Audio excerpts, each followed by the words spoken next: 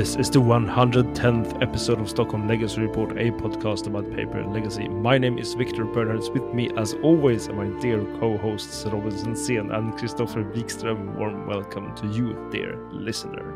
Hello, everybody. Hello, I hope you're doing well. Stockholm Legacy Report can be found whenever we release on the Top Deck app. We have been a little absent for a while here due to some technical issues and holiday commitments. So now we thought we would return with easing into things here in 2024. And hence, in this episode, we're going to be in both a bit of a 2023 review mode, but also taking the opportunity to tackle some light-hearted legacy adjacent discussions about art and pizza. In general, one can really argue that the scene has proven itself to be strong last year, with a lot of players coming out for the larger tournaments. At the same time, consensus has been quite strong around the opinion that Legacy is in a good spot, perhaps better than in a long time. We will not debate the validity of that statement, but simply acknowledge that a lot of people are happy at the moment. However, as per usual, we have some paper results to go over first. Robin, you started this year with a 4-0 at locals last week. How about that? Good start in the new year for me. So I played the bean deck that I have been running ever since I got my beans and the deck together. And I've been between work all December, so I've been playing a lot more Magic than I usually do. Oh, wow. Really fortunate to have a lot of people who wanted to play with me during daytime. So I've gotten some practicing in and tested this new deck out quite a lot, actually. Should I go through the deck list, perhaps? Yeah, let's. Why not? So it's 4 Orcish Bowmasters, 3 Triumph of Saint Catherine, 3 Murktide Regents, and 1 Leovold Emissary of Trest. 4 Brainstorm, 4 Ponder, 2 Portent, 4 Swords to Plowshares, and 4 Leyline Binding, 4 Force of Will, 2 Force of Negation, 4 Up the Beanstalk, 3 Lorien Revealed, 4 Flooded Strand, 1 Misty Rainforest, 1 Marsh Flats, Island, Plains, Savannah, Scrubland, 2 Tropical Island, 2 Tundra, 2 Underground Sea. That's a 4-color mana base. No red for the very cheap Leyline Binding. I think that is a little bit too greedy if you don't play one of the triomes. And, I don't have any triomes.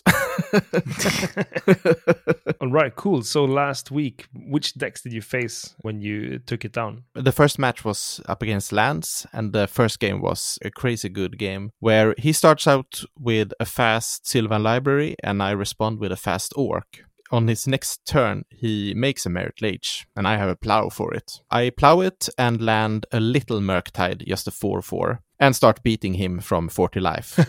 That's a mountain to climb. Yeah, that's a mountain to climb. So I have 6 damage each turn. And he dredges Loam and picks up his Thespian Stage and his Dark Depths. And each second turn, he goes for a new Merit Lage. So I answer 6 Merit Lage with plows and bindings. Oh my god. Until I have accumulated enough beanstalks to draw a lot of cards and to put more Murktides into play to grow the first Murktide, who was like a baby Murktide. And eventually I have an overwhelming 20 power swing each turn and managed to win that game. This sounds like a super quick game of Magic. No, it was very drawn out, obviously. It was so crazy. I mean, I just kept playing without hope, but then the card advantage accumulated more and more, and suddenly I could climb back from that crazy hill that I built with 3 Swords to Plowshares, gaining him 60 life. That was game 1, and in the second game, he had a quick sphere and large constructs, which I couldn't handle. And on the third game, he tried to choke me, but I had binding for that. And then I had a pretty large Murktide, which bet him down. And then in the second match, I was up against Jeskai. And the first game was really grindy. I started out strong with a Bowmaster on his Brainstorm. I think he was like, oh no, I shouldn't Brainstorm at that point when I played the Bowmaster. Beans and that bow let me take it down. In the second game, I thought he was on a pretty much creatureless list, so I actually boarded out all the plows. And he started with the double cycle Timeless Dragon and then just playing them from the graveyard, and followed that up with the Catherine, which I managed to take with a binding, but I couldn't deal with the 4 force with the hand that I was given. And then the third game, I had a lot of beans, and I also had Blue Blast from the board when he tried to Blood Moon me out. And the beans found a Murky, and that sealed the deal. Third match was up against Initiative. He starts out with a quick Fable, which I managed to Force Will, and then his hand is a little bit slow with a follow-up Fable, maybe on turn 3, and I have orcs that can take the initiative when he finally gets to those cards. So, like, when that deck is not super fast, you can usually raise it with Murktides and orcs. On the second game, I misplay a little bit. He has a 5/3 red initiative guy, and he has put then forge counters on it, which I just like there's a die marking them, but I totally neglected they exist and attack into it with my Leovold, which I gladly would trade with that guy. And then in the third game, I have, again, a lot of beanstalks, and he has a pretty slow hand and not enough pressure, and I just running him over. And then for the finals of the night, I'm up against Delver. You were spectating not the entire game. Yeah. In the first game, I'm a little bit on the back foot, but I managed to land a Catherine at somewhere like 6-7 life, I think. And the Catherine just turns the tides, and it's very hard to raise, of course. It's like racing a Batterskull. Yeah. Almost. Basically. And then in the second game, he beat me down, and I almost stabilize on 3 mana. And I have a lot of beans in play. I'm just trying to get my Catherine down to start like gaining life. And at some pivotal turn, he has digging for the lightning bolt and finally finds it. And he bolts me. I Force a Will. He Pyroblast back. And I have a Force Will, but not the blue card in my hand. And I scoop. And Christopher reminded me that I had a lot of cards to draw with the beanstalks. I should just have let the Pyroblast resolve. The force is countered. Now I draw my beanstalk triggers, draw cards, and if I find a blue card, I can force again, going down to 1. And maybe I could have salvaged that game, but I just scooped when he blasted my force. I was in shock. I was like, let the stack resolve, Robin. See what happens. You have, you're about to draw 3 cards. That's Ancestral. Yeah. It's pretty good. Yeah, Ancestral in response to the bolt is very good. Unfortunately, I didn't acknowledge that. So in the third game, he's quite aggro, and he spews his hand to protect his threat, and he also ends up pyroblasting a Ponder of mine. And with like just 2 cards left in my hand, I can slam a Murktide, a big one, and his Dragon's Rage Channeler is just going to attack into it. And since he's hellbent and wasted his Pyroblast on the Ponder, he just scoops it up and is finished with the game. Murky Boy is big in this deck usually, and very good finisher for like this kind of mid-range deck. I like it very much. Yeah, it never feels great when you know that you play against one of these really slow control decks. Keeping in Swords to Plowshares and things like that to beat the Murktide doesn't feel great, because if you end up in a situation where you just keep playing beanstalks, you're gonna be able to win like the fight over your own threats also. So it's very gnarly playing against this deck. Yeah, and it feels very strong. I mean, there's of course some weaknesses to it, like Blood Moon, that kind of things. But I think that I've shored up those weaknesses as good as possible. When we were testing, Christopher, you owned me with Back to Basics in several games. That was really hard to deal with, since I don't play any Red Blast on my own, and I don't play Force of Vigor either. So it was just like counter it or bind it or just die. In that scenario, as I played Aluren, and this was like maybe 3 or 4 weeks ago, I knew that you won't really have a clock. So everything is going to resolve around this Back to Basics. And if you can't solve it, you can't win. So all counter spells, everything is just protecting it. But you did face down a pretty nice slew of tier 1 decks as well. So yeah, good on you. And the deck clearly showed the potential. It's absolutely shown in 2023, taking down major scalps. So nice. What about you, Christopher? Do you have any paper play to report on? Yeah, I'm gonna do a very speedrun version of the last Thursday I played in 2023 and the first one I played this year. I played Stacks, actual Smokestack. Yeah, baby. I have a noble goal. Like, this is off season, so the results doesn't matter. My win cons week 1 was Metalworker Beatdown or Mishra's Factory Beatdown. Nothing else. Strong. Yeah, like the opponent scooping is the most common way of winning. For sure. But something is cursed. When I sleeve up this deck, my round 1 opponent 2 weeks in a row has been red-white initiative. And this matchup is so horrendous. I can't even. It's so bad. I have a noble goal. I want to play at least one game where my opponent does not cast a single spell. And week 1, I managed to do that 3 games. One of those were a 2-0 against an Oops All Spells deck. I'm sorry for that. Game 1, I won the die roll. I mulled to 4 and jammed the Trinisphere on turn 1. And he was like, yep, can't beat that. And in game 2, I serum powdered it down to a ley line, and he hadn't boarded anything for that, so he just scooped them up. That was that. And yeah, like Stacks, it's probably the worst Trinisphere deck, but it's the most fun when everything comes together. Magic is a zero-sum game. I was just going to say, it's such a zero-sum game, noble deck. I managed to play 3 games where I did all game actions. It's great. I'm very proud of you. I played some Stacks. We're going to hear more about my 2024 plans, but there are some changes incoming. For myself, I have been on the highly receiving end of the year work, logistics, family, juggling over holidays, etc., etc. So I haven't really played anything. But I have done I've sold a car and converted some of that money into cardboard. So my playset of the One Ring are on their way. And yeah, we'll talk more about that later. And with that, let us take a look at the cards. We mentioned some of them now, of 2023. We saw the release of, as usual, a lot of sets with Legacy Legal cards.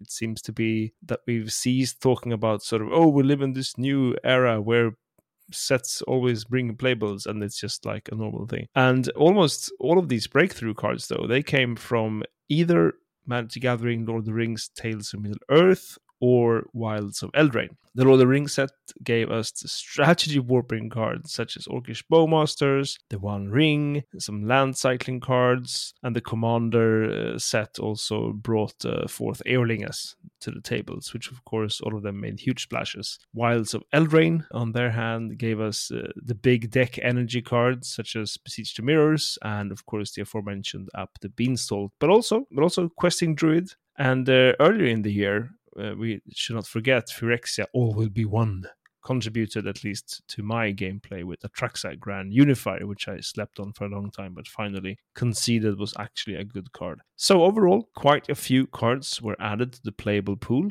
in 2023, some of which had effects on the very strategies of some decks. So what do you say about this paper year, guys? I thought that spring was more like calm when it came to printing. I had started playing an Adept during the fall and started getting better and mastering that deck. During the whole spring, could basically play the same deck and didn't have to make a lot of changes to it. And I thought the gameplay was really good during the spring. Possibly because the changes was not so big and the metagame was, pretty good in general, pretty balanced. And I also had really good success, so maybe my view is a little bit affected by that. But I had a great run during the league and then, of course, also won the league finals with Nine Adepts. But then when the Lord of the Rings set came, everything changed in Legacy. And it was from day to night to day, and I had to put that deck on the shelf. I played it quite a lot, but it didn't feel nearly as good as it did before Lord of the Rings, and I had a little bit of a trouble to find a deck that I could enjoy in the same manner. But I think the cards that were printed in the Lord of the Rings have mostly been good for Legacy, and the gameplay now is really good. I think it just I guess the downside is that you had to acquire a lot of new cards, so to say. And as a Legacy player, you like that slow evolving meta where you buy perhaps a playset to change up your decks or that, but like this was several playsets to make the decks competitive again. If you don't account for like the financial aspect of it, I think that the gameplay is really good now as it is, and I hope to see not too many changes nor bans in the recent time coming, because I like the gameplay as it is. I agree. I think this is one of the places in a pretty long time where Brainstorm is not the de facto perhaps best thing to do. I mean, sure, I still believe that the best decks do play Brainstorm, but the gap is very close now. One thing that I think was really great about the year is one of the things Robin talked about with, power level and making a lot colors viable. I mean, sure, a lot of black decks started playing the Troll of Khazad-dûm and Orcish Bowmasters and things like that. But before the Lord of the Rings set came, we had this very cool area where both control decks were trying to re-identify the archetype with Staff of the Storyteller, and Delver got new tools every here and then with the Fairy Mastermind, which saw very little play because of Bowmaster, but also the Mercurial Spelldancer. And it was like, these are cards that are in the right power level to keep Legacy very fun and interesting, because nothing really comes out of the gate storming like, this is a very powerful card. And I think some of the more powerful cards that we have seen that has that, feel to it, still requires something to go right. Besiege the Mirror, For Fearlingus, the One Ring, it does require for things to already sort of go your way, or you being very committed to doing something. So I think the power level this year has been really great. The cards are also just quite fun to play with. And that's something I always think is great. If a meta can be unhealthy in, what archetypes are the best, but if the format is fun, you don't notice it as much. And for me, 2023 was just a great year for Legacy at design and everything. I don't think I've seen a card this like last year when I looked at it and I thought, this is completely broken and I hate it. Maybe I will change my mind in a couple of months when, maybe Beanstalk or things like that are getting even more tuned, but we'll see. Yeah, I mean, I'm not going to add to what you guys have said by repeating it. I think both of you bring forth very valid points. What I will say is that in 2023, I haven't missed any of the banned cards that were banned recently, like early in the year or the year before. You can discuss sort of were these banned for power level reasons or other reasons, and there's always sort of, you can dig very deep into that hole. I'm not going to do that. I'm just going to say that they were not sorely missed by anyone, I would say. On the contrary, I think people found it nice. And while sort of early in the fall, a lot of people were getting worried about that Orcish Bowmasters were just too powerful and they were becoming format warping, but I would say that it clearly hasn't been so. I mean, it's obviously a super nice card, but it's not something that destroys sort of a large number of decks. It's of course it's a blow to some decks. One or two decks are made sort of, no, this is way worse now than it used to be. But that's always going to happen. Like one or two decks are always going to take a hit when a new big card comes out, and that's just going to be sort of the gist of it. But as we've said, today and other times as well, it really brings a balance in the force in a way, and I love him for it. I think Bowmaster is doing something more balanced than Deathrite Shaman in that both non-blue and blue decks are playing this card, and how good it's gonna be varies. That's why I think it's a healthy card. It's a very good reactive card.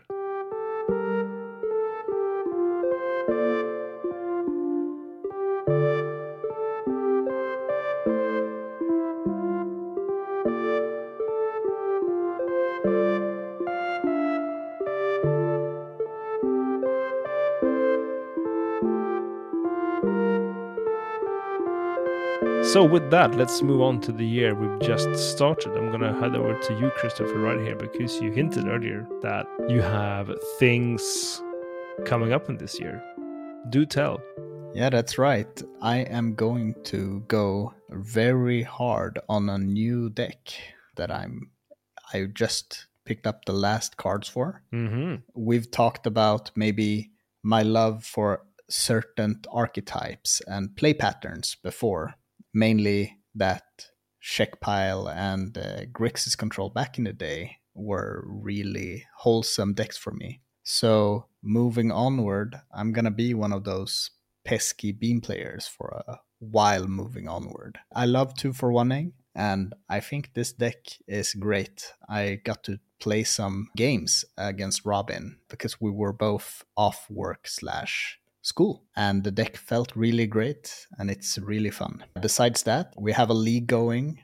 I'm really excited to see, play local tournaments this year. From the looks of it, I think that Wizards has gotten their power level quite figured out, I'd say, for normal set releases. So I'm just really pumped for Legacy this year. How about you, Robin? I'm in a similar spot where I'm super pumped about playing. Just as Christopher, I'm keen on playing a lot of Beanstalk, but I also acquired the cards to play the Juju Bean Rug Delver list that won the Eternal Weekend Europe. When I've been goldfishing it at home, it feels so lean and very strong. Like, card selection is out of this world with Darcy's and 10 cantrips plus the baubles and the druids on top of that. So I'm looking forward to testing that out in a more competitive setting as well. I'm not really sure if I got the Delver reps from when I played Grixis a couple of years back, but hopefully I can wake it up. But that deck feels very, very strong as well. Super keen on testing that. Also, I don't think that I will play a lot of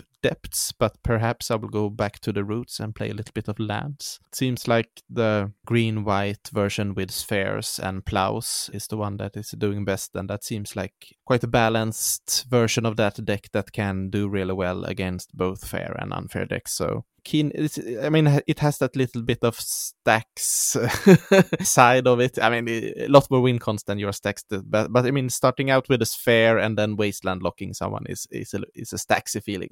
Yeah. I was like, it can handle creatures, therefore it's not a stack deck. True, when the opponent true. resolves a creature, I'm like, it's over. It's over. Like, I need to find a bridge and empty my hand, or I'm gonna die to this 2/2. It has a little bit more diverse game plan, so to say, with the constructs, factories, and 2020s and all of that jazz. But yeah, so I'm looking forward to testing a lot of different decks during the coming months. What about you, Victor? Well, my plans revolve largely around sleeving up those the One Rings that I just picked up through partially selling my car. That's not the reason why I sold the car. It's just I didn't drive it enough, and But a bonus effect of sort of getting rid of that was that I have now a place at the Rings, and it all has all that big deck energy that I want to emulate, I guess. So different versions of Posts will be tried, and it's an archetype that has quite a steep and long learning curve, and I am not at the very bottom, but at the very beginnings of that. So I look forward to learning new things. And I always think that local paper play is great for that, because people are kind enough to point out, like, actually, I would have done that. And I'd be like, yeah, that's probably a good thing. Thank you. And you always sort of, come away with something new in your bag, so to speak. But I will also say that if more people are going down the route that you guys are going with all these Beanstalk shenanigans, I will just bring Reanimator and crush. I actually think the deck you're changing to will crush Beans harder than Reanimator. Do you know Same. how many counter spells and removal spells this deck plays? Yeah, this is true. I know, at least I know how much I don't care about them. Yeah, with 12 post, you're like, be my guest, play that Beanstalk, draw extra cards. Here's Emrakul, you nerd. Exactly. So I'm looking forward to that. And also, I want to be going to at least 2 of the 3 sort of larger Magic conventions, or at least conventions in Sweden that has large Magic components. I mean, the 3 of them being Gothcon, Lincoln, and Borås, which is the nationals. So Gothcon is Easter, Lincoln is a bit later than that in the spring, and Borås, as usual, November, if nothing else changes. And at least 2 of those 3, I would love to play at least one large Legacy tournament at. So I have like travel goals as well. Cool. They're also actually sort of in my private life, I might be doing an interrail trip sometime during the year in Europe. Nice. And I would love to try and sort of link that up with a tournament in Europe. We'll see if that sort of manifests itself. A lot of logistics need to fall in place if that needs to sort of work. But it would be lovely to take the train to a European tournament as well. So I'm going to try for that. Very cool. So with the last year and coming year out of the way, we want to turn, before we close this episode, to topics that have been raised in our Discord. And we're going to start off with a discussion that was completely new to me, but seems to have a great following. And this is bleached cards. Could someone please explain to our listeners what bleached cards are? Okay, so a way of altering cards are by actually exposing the cards to UV light.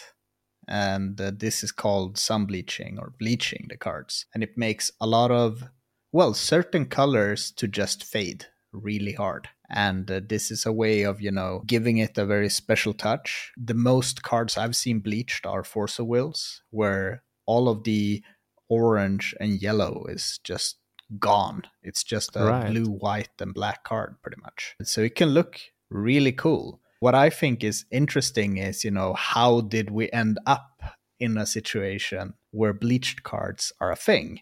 And I think the best parallel that I could conjure myself is I watched this food documentary when they interviewed this Italian chef. And this Italian chef had a serving, and it was the last serving of the night. And they dropped a tart. And they only make a certain amount of tarts, so there aren't infinite amount of tarts. So they renamed the dessert, Oops, I Dropped the Tart.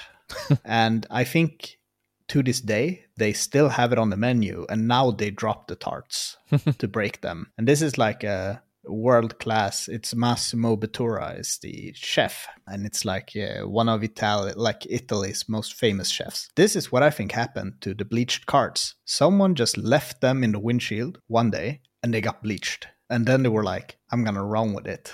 This looks pretty cool. Either that, or someone who actually understands paint, unlike me, was like, this is something we can do. I think they look cool. I wouldn't do it to my Force of Wills, but whenever I see it, I get happy because someone went through the effort of doing exactly that, which means they're passionate. Yeah, because the effort is huge. People are discussing like the best techniques for getting your cards also like unevenly bleached. Because sort of there are some cards that are popular to bleach that are sort of darker in one side of the art and lighter on the other. So you sort of put your cards up in a window at a specific angle in order for them to bleach in a specific way. I mean, this is really next level. I thought sort of white bordering, black border cards was sort of, committing deep to a weird alteration. But this just blows my mind beyond. I have so much respect for people who engage this deeply with their cards like this. It's I think it's amazing. I just want to thank the people in the Discord who brought this up and brought this to my attention, because I'm heartwarmed. Yeah, what I really like about bleaching is like nowadays, each card have like 10 different arts, and they are like extended border, non-extended border. You can find a version of your card that speaks to you, but like in the old days, it was usually just one art, maybe 2 arts. And this was a way to, like, if you don't want to have a curly foil deck, this was one way to make your deck stand out and be something special, which I don't think is as common these days. Some people do their own extensions of the cards, so on old cards or cards that are not printed with extended borders and that kind of alterations to make them stand out. But like bleaching is a really committed way of doing it. Like we talked about, and it's one of the points that Robin brought up. The first time I saw a bleached card was Force of Will. And this was also in an era where foil versions of Force of Will did not exist yet. So this was the way to make a flashier version of Force of Will. I have yet not seen a bleached card that hasn't looked good. So like I haven't seen the failed versions.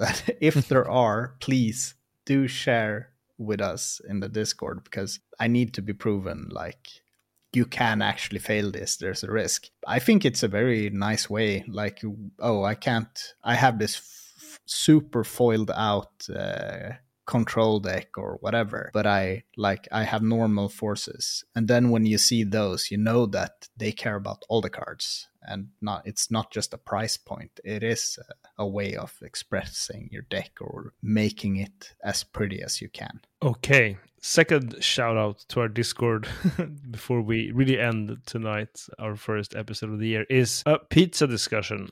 Context for international listeners here is that traditionally, and I do not know the genesis of this, but for as long as I can remember at least, and I'm 40, pizzas in a pizza restaurant always have a specific name depending on the ingredients of a pizza.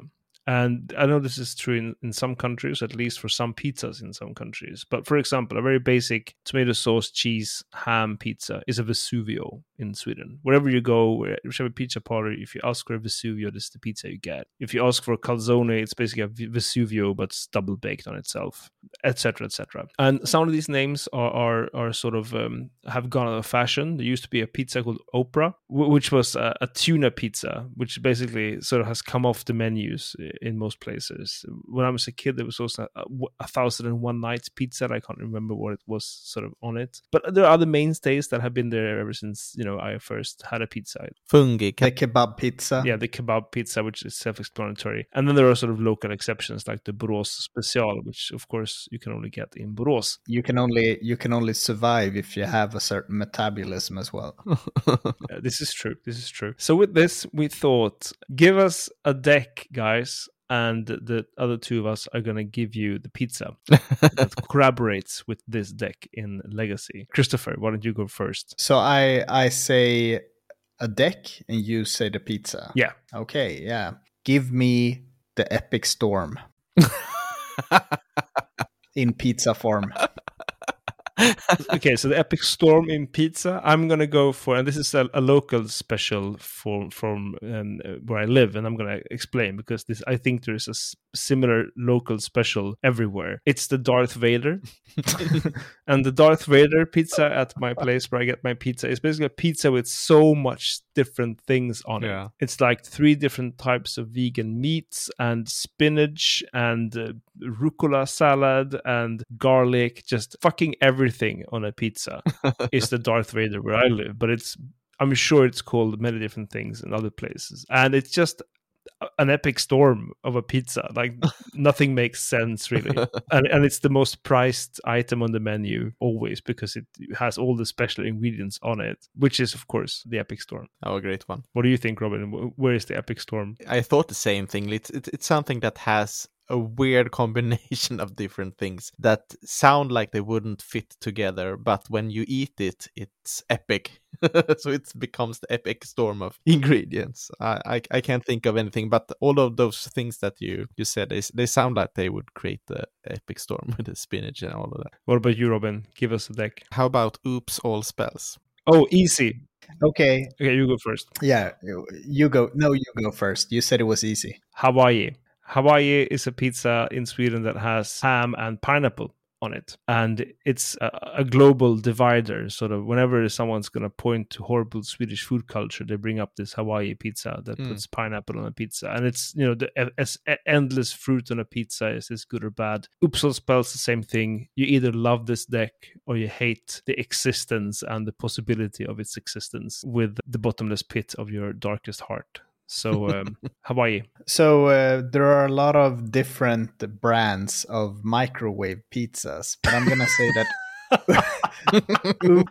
Oops All Spells is a classic in the Swedish household called Billy's Pan Pizza, because you can literally finish a best of 5 before the pizza is ready to be eaten, and it's like 3 minutes in the microwave. And here's the thing. You always burnt the edges, you always burn your tongue, but it's always frozen in the middle. And that's exactly what it feels like playing this deck and playing against it. Sometimes It's evenly cooked. Most times it's not. I just love that we just have this subclass of microwave pizza. It's a completely new hole we've opened in this dimension. So, Victor, it's your time. I'm going to give you guys Merfolk. Well, the thing that comes to mind, of course, is some sort of seafood pizza with like tuna and shrimps and clam and all of that things. Which is archetypally called La Bussola. Yeah, right. That's true. For some reason. Yeah. Maybe you have something more clever, Christopher. Well, this might be a bit of a cop-out, but the day after you have gone out drinking and you've had a lot of pizza and there's still some in the fridge, you take it out, you put it in the oven or the microwave. Oh God, both my answers are microwave related. Merfolk is not a pizza. It's the concept of when the pizza needs to be had. What was it better yesterday? Yes. But it gets the job done when you need it the day after. Wow. So that's Merfolk. Wow. I love how you metagamed this pizza discussion. You're great at this game, Christopher. That's my answer. The answer is obviously Polpo, which is squid pizza that you microwave. And that is all we have for this episode. Here's hoping for 2024 with even more people at large tournaments, cards that improve the total level of fun, and Stockholm Legacy Report pizza reports from these larger tournaments. Robin, in the new year, where can our listeners follow you? You can follow me on X. I am Jacka_Boo. You can find me there as well. I'm Monolith MTG. And I'm also there as Disco Drogo. And that is the end of the 110th episode of Stockholm Legacy Report. Thank you, Robin Sensén and Christopher Wikström. I am Victor Bernhards. Many thanks to you guys for listening. The great and mysterious Friends of Written Music, you can find more of their work on Spotify. If you want to add to the pizza discussions, or if you want to add to the Bleached Cards collection, you can do so in the Discord. You can find a link in the episode description. Until our next episode, guys, take care of each other and put on some extra clothes because it's super fucking cold.